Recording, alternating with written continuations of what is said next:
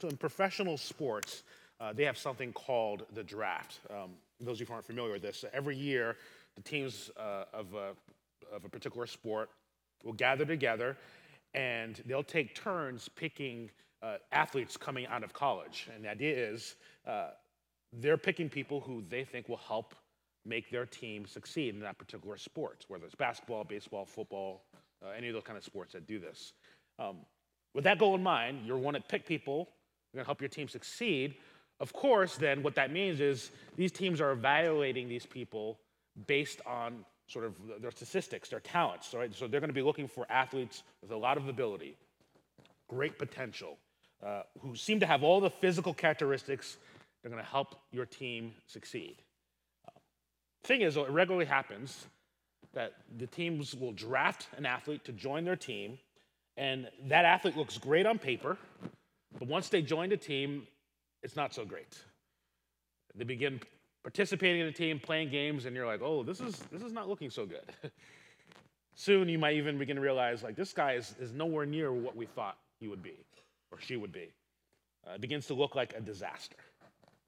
And what we have this morning with Saul is a similar type of feeling. Last couple of weeks, you could say on paper, Saul has all the great statistics. Everything you can want for a king. Definitely a number one draft pick for being king of Israel. He's good looking. He's tall. He's from a wealthy family. Even you might say that his first achievement was a victory. He wins a big victory for Israel and says a lot of good things. All the right statistics, all the right signs to be a successful king of Israel.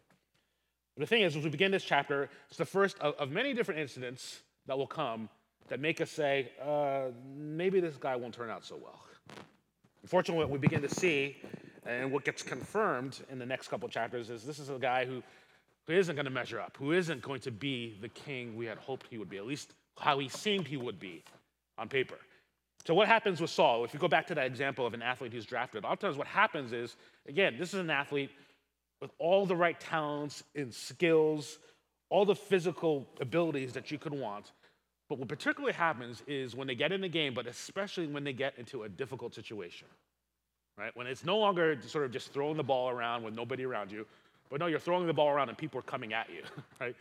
When you're in a situation and the team is behind, you've got to lead them to victory. When they're in an actual situation with a lot of pressure and difficult circumstances, that athlete, it turns out, doesn't handle it well. They make poor decisions. They get overwhelmed, they mess up, they make big mistakes. What happens with Saul is we see him get into a pressure-packed situation. A situation that brings a lot of tension, a lot of difficulty, and he doesn't handle it well. He makes a pretty huge mistake. And what we want to see this morning, what I hope will be able to lead us to see this morning, and the lesson that we'll take away is when we get in these kind of situations, when we get in difficult situations of pressure, of tension, those are the moments when we're most tempted to trust in our own abilities, our own talents, what we got on paper. Whatever we got, we want to use those things to get control of those situations that feel out of control, when we feel that pressure and tension. And the lesson we want to learn this morning is it's in those moments, especially those moments, that we've got to turn to God. It's in those moments we most especially have to trust and obey the Lord.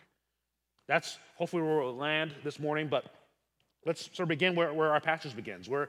First couple verses, we see that we are a couple years into the reign of Saul, 2 years to be exact. At this point, so he's been king. He has a standing army of about 3,000 people. One day, his son Jonathan attacks a local outpost of the Philistines. The Philistines are a nation that Israel's been in conflict with many times over the years.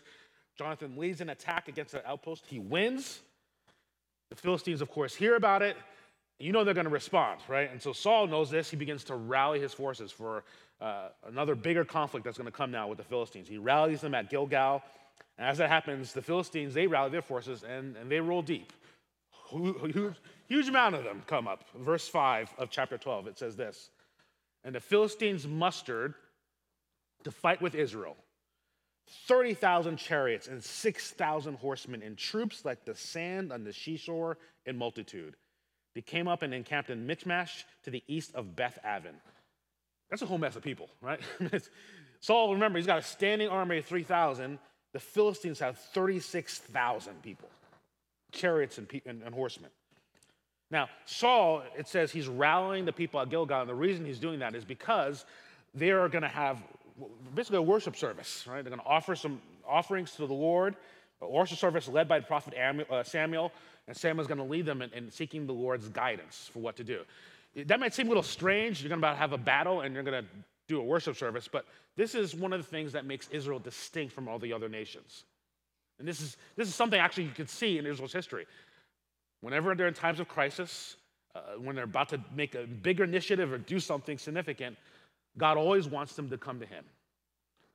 These offerings and these other things is a way for them to come before the Lord and to say, we don't do anything before seeking the Lord. We've talked about this before. This is a very practical way to remind Israel and to remind the king that there is really only one real king, one real leader of Israel. It's the Lord God. Saul is a vice king. He's got the title king on paper, but in reality, he's a vice king. He is someone who serves under the direction of the Lord, which comes through the prophet Samuel.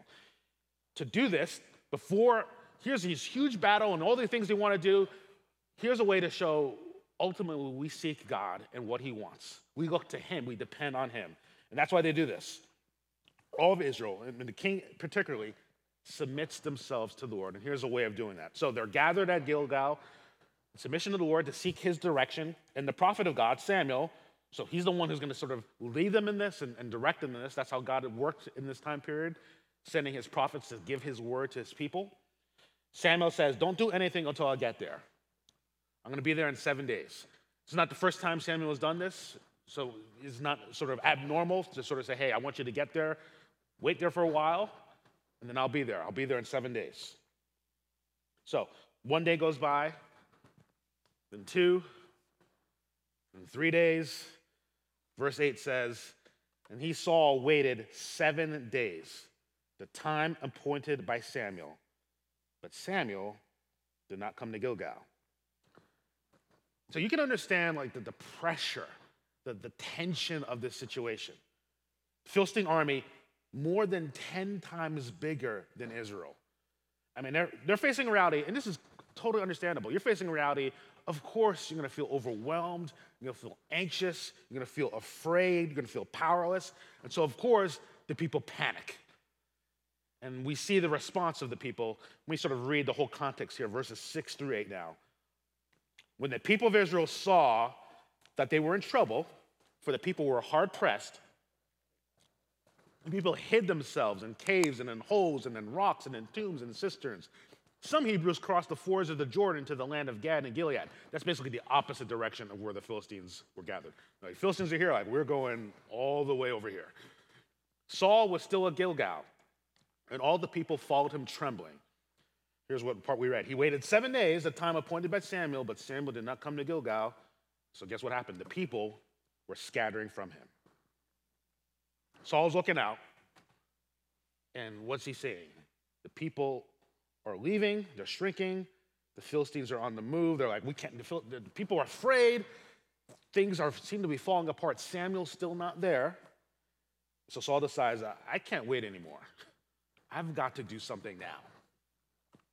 Verse 9. So Saul said, bring the burnt offering here to me and the peace offerings. And he offered the burnt offerings. As soon as he had finished offering the burnt offerings, behold, Samuel came, and Saul went out to meet him and greet him.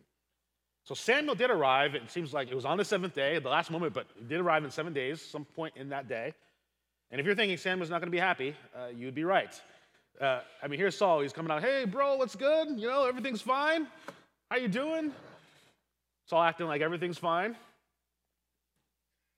But here's what Samuel says, verse 11. Samuel said, what have you done?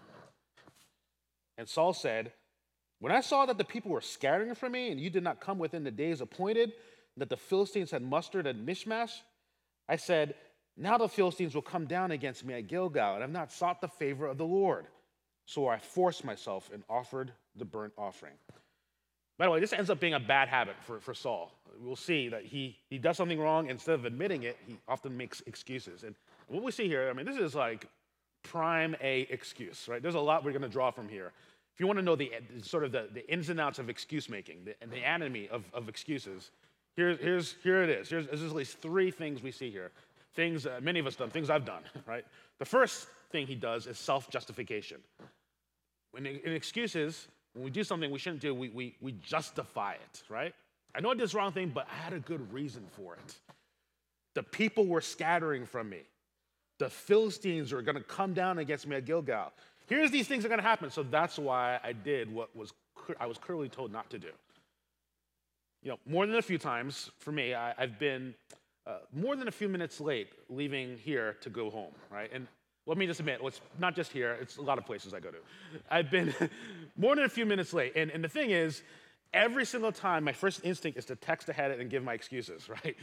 There's traffic, I don't need to finish email, just different things I need to do. And they make a lot of sense in my mind, like good sense. I'm a pretty smart guy, so they're logically tight.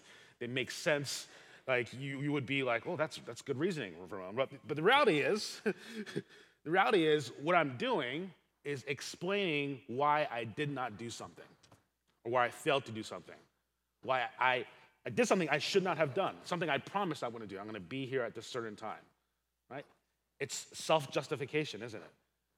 When we make excuses for things that we do that we shouldn't do, or our failure to do some things that we should do, we use this a lot. Pile a lot of reasons, right, to bury the sin that's underneath it. Number two, we see blame shifting here. This is really your fault. You did not come within the days appointed. And the you here in the Hebrew is emphatic. It's like, you, Samuel, you were supposed to be here and you weren't. Now, actually, he was there.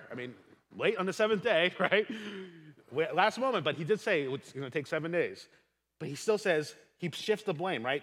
There's pressure in the situation, there's tension, there's difficulty, it feels overwhelming. The people are running away. You didn't come, so that's why I did this. Today, we might call this gaslighting, right? You're to blame for why I got angry. You're to blame for why I snuck out. You're to blame for why I didn't show up, why I neglected you and ignored you. You're to blame for why I didn't turn in that assignment on time. You're to blame for why I let you down. You're to blame for why I acted this way. It's you, right? Whoever you is, parents, friends, teachers, coaches, coworkers, bosses, clients. It's really you, right? I know I did this thing, but it's really you. We shift the blame to make excuses for the ways in which we sin. We go against the things that God calls us to. Third thing I think you see here from Saul is, I call it sort of good ends to justify bad means, right? Here's a good thing that I'm bringing up, I'm looking for, and so it justifies the many bad things I'm doing. He says here, look, I was just trying to please God. That's a good thing, a good end, a spiritual thing. So I forced myself, verse 12, to disobey God's command. I forced myself because of a very good thing, which we all want, to seek the favor of the Lord. This is kind of, some people might call this religiosity, right? Which is a sense of this desire to say we're religious, right? We're doing good things for God. We're showing up at the places we need to. We're doing the things that we're supposed to do, right? All that kind of things. All the religious things to excuse our bad attitudes, our bad choices, our bad habits. We act sinful, but it's okay if we put some religious frosting on it, right? Some vaguely religious frosting on it. Say some spiritual things, do some spiritual things, show up at the holidays, do all that kind of stuff. Put enough religious frosting to justify the bad attitudes, the bad choices, the bad things we're doing. There's a lot, right? There's a lot happening here with Saul and this excuse. But let's remember all the things we just sort of listed: the self-justification, the blame shifting, sort of using bad means to justify what we say is a good end. All those things. Remember what it comes from. It comes from, I would argue, Saul feeling anxious. Saul being in a position of tension. I think being afraid.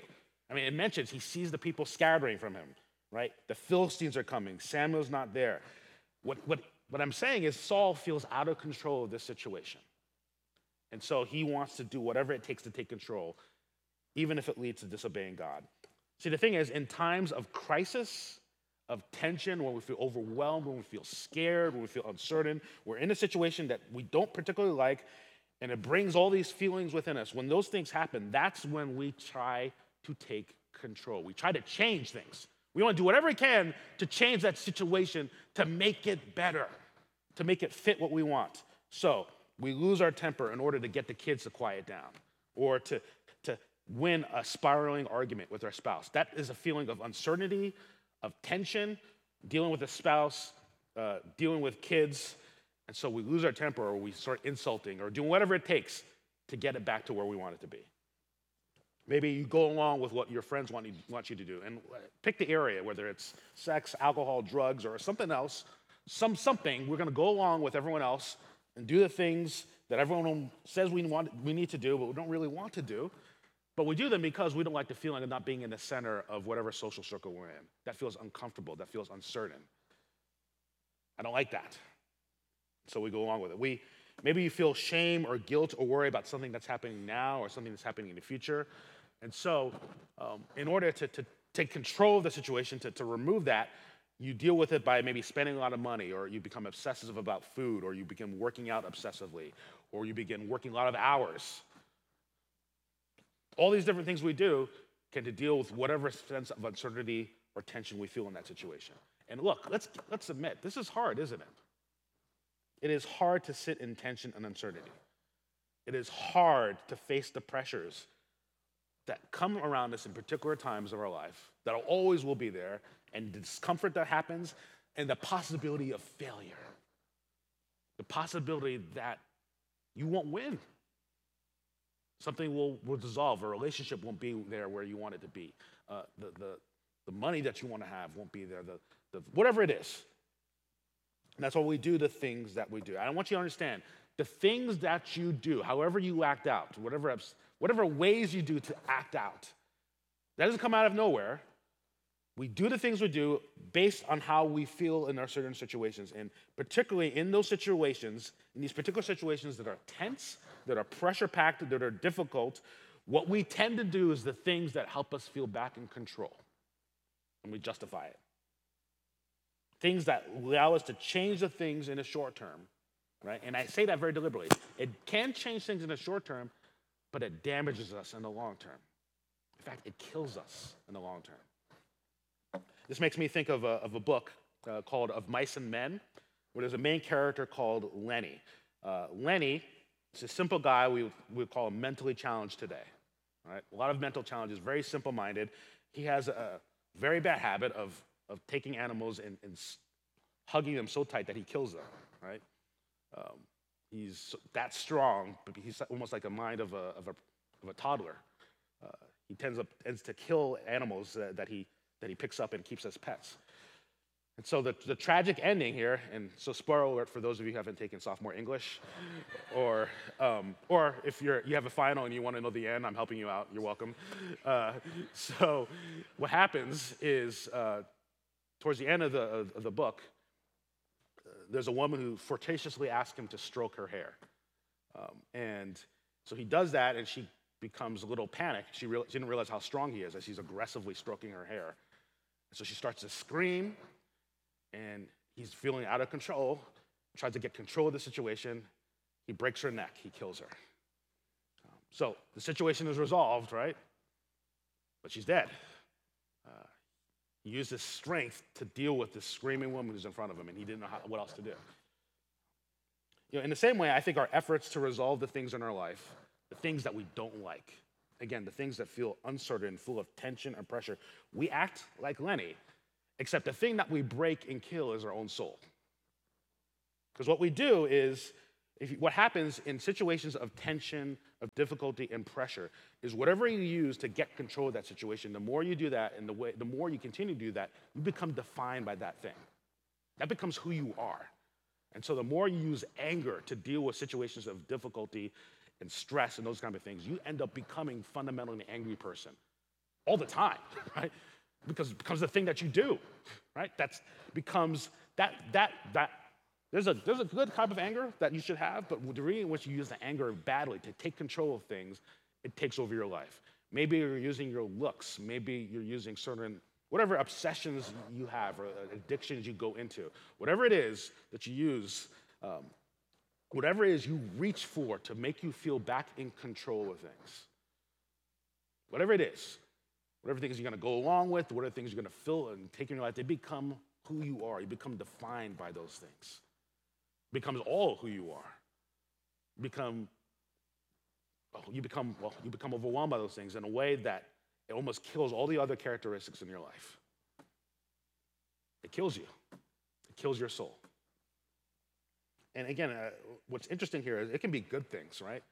I know people who are in ministry, right, and doing good ministry, and yet their desire to be in control makes them defined by that thing in a way that perverts them and that destroys all the things. Well, I should say, I said destroys your soul. It doesn't just destroy your soul. It destroys the relationships and all those around you. The more you have to go to those things to feel like you can take control of the situations of your life. Those are the negative consequences. Let's finish up, see what happens with Saul here. Samuel says to Saul in verse 13, "You have done foolishly. You have not kept the command of the Lord your God with which he commanded you. For then the Lord will have established your kingdom over Israel forever. But now your kingdom shall not continue. The Lord has sought out a man after his own heart, and the Lord has commanded him to be prince over his people because you have not kept what the Lord commanded you." And Samuel arose and went up from Gilgal. The rest of the people went up after Saul to meet the army. They went up from Gilgal to Gibeah of Benjamin, and Saul numbered the people who were present with him, about 600 men. So God doesn't, notice, he doesn't take the kingship away from Saul, but what he's basically saying is not going to be passed down to your son. There's not going to be a Saul dynasty here. The leadership of God's people will be given to another person, which we'll learn about in the next couple chapters. But clearly what we see here is Saul did not keep the command of the Lord. And this is what God calls us to do. What's God's command to us? Trust and obey him. Trust and obey him. Trust and obey him in all circumstances, but especially, and that's what we're emphasizing this morning, especially when it feels tense and overwhelming and difficult. To trust and obey him, even if it doesn't bring immediate success and approval. To trust and obey him, even if what we want stays out of reach and seems to be moving farther away from us. God still calls us to trust and obey him. Listen to me. Trust and obey me. How do we do this? How do we trust and obey God? I mean, as I said, this is difficult. It is difficult to sit in the tension and the uncertainty and the pressure and the difficulty. It is difficult to stay there. We want to resolve it. However, an hour seems too long, much less a day, much less a week or months, or God forbid, years. How do we do that? Well, I think we first have to start off being a little more suspect of ourselves. There's a lot of you here with great talents and skills and resources. I know a lot of you. I mean, one or a few of you are actually pretty good looking too, right? I mean, it's true, right? You got a lot going on for you. And the temptation is to depend on those things and to use those things and to make those things the God of your life, the God who can take control. I'm going to use this, whatever it is. Whatever defines you on paper, whatever you most instantly go to, and whatever you then use as an excuse to justify what you do, whatever that thing is, it's easy for us to use it to take control, yes, of that conversation, of that relationship, of that situation. Whatever that thing is that you often go to resolve those feelings, that way is death. And I almost want you this morning to just wake up and realize what's happening to you and what's happening even to the people around you, to the degree in which you go to those things. That's what Saul does, and you'll continue to see him do it. In fact, it's interesting how Saul becomes more paranoid, more given to temper tantrums, more all these different things that he did not have before. Why? What happened? He began to say, he kept going to those things to help him resolve whatever situation he's in and became defined by that. This is the way of death. We need to be more suspect of how we depend on those things, and instead, we need to approach the situations of our life. Hear this, not by what we see, but what we believe. Approach our life not by what we see, but what we believe. Because what you see in front of you, yes, will feel overwhelming, it will make you anxious, unsure, uncertain, upset, and that can lead you to do the things that make you think you can be in control, but in fact put you far away from God and kill your soul and those around you. What you believe, however, Driven not so much by what you see, but what you believe. And if what you believe is that there is a God who is trustworthy and reliable, that there is a God who is guaranteed to lead you every single time in any situation, whatever you face, if that's what you believe, and you believe this, and you know this because God's track record is he never abandons anyone who stays with him and leads him. If that's what you believe, that makes all the difference. That makes all the difference. If you believe that, that's why then you can say to yourself what the psalmist says in Psalm 42. Listen to what the psalmist says. Why are you cast down, O my soul? And why are you in turmoil within me? Hope in God, for I shall again praise him, my salvation and my God. If what you believe is this, I have a God and he's my God. I have a salvation and it's my salvation. The key word here is my, isn't it? That in the midst of turmoil, the midst of being cast down, you need to say something to your soul that is raging out of control, that wants to do something. You need the words that will pierce through to your own soul and mind. Here's those words. My salvation, my God. And the reason it's my is because God has given us himself. He's given himself to us in Jesus. The reason it's not the God up there and it's my God, the reason it's not the salvation somewhere out there, but it's my salvation, is because God said, I'm giving you myself and I'm giving you a personal salvation, and I've done it in Jesus.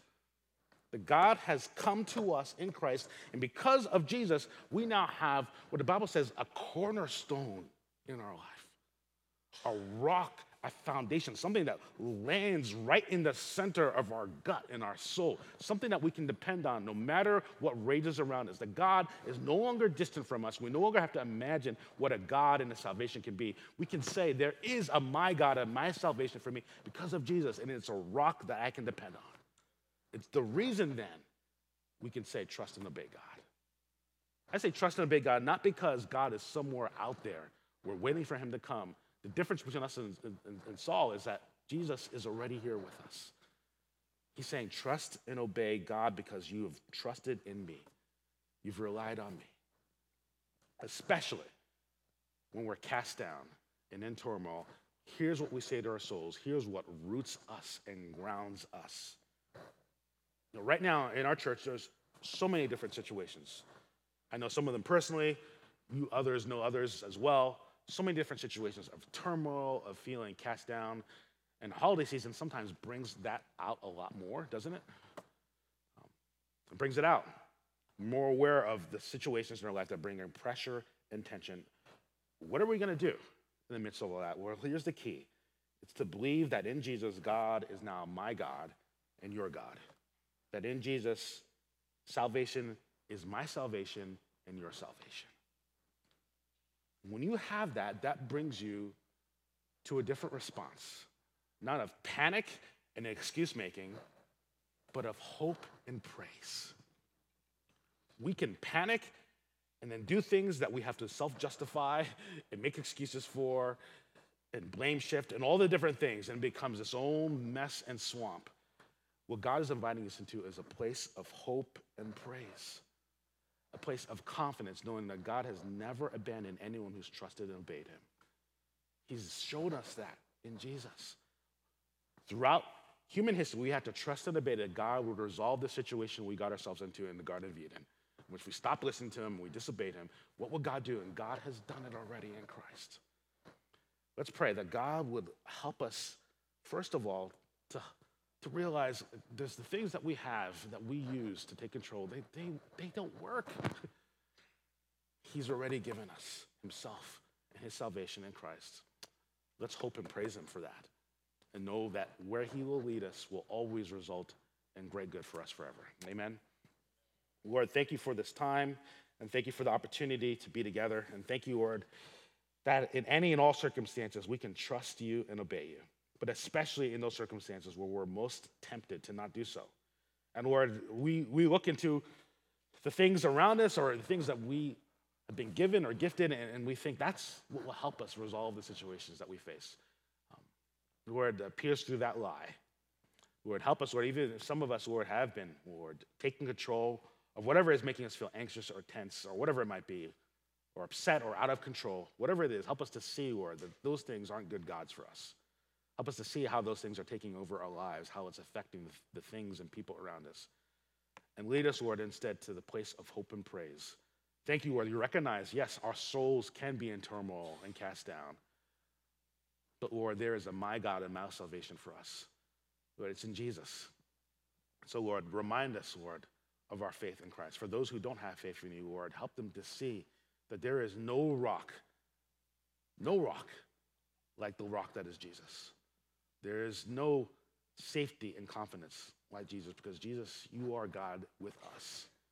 And Lord, as that sort of grounds us and secures us, Lord God, help us then to obey you and to trust you, to do the things, Lord, that you call us to do, Lord, even if it costs us. Because recognizing, Lord, whatever it costs us is nothing compared to, as the Bible says, the weight of glory. All that we have in you, all that we have in you now, and all that you're leading us to.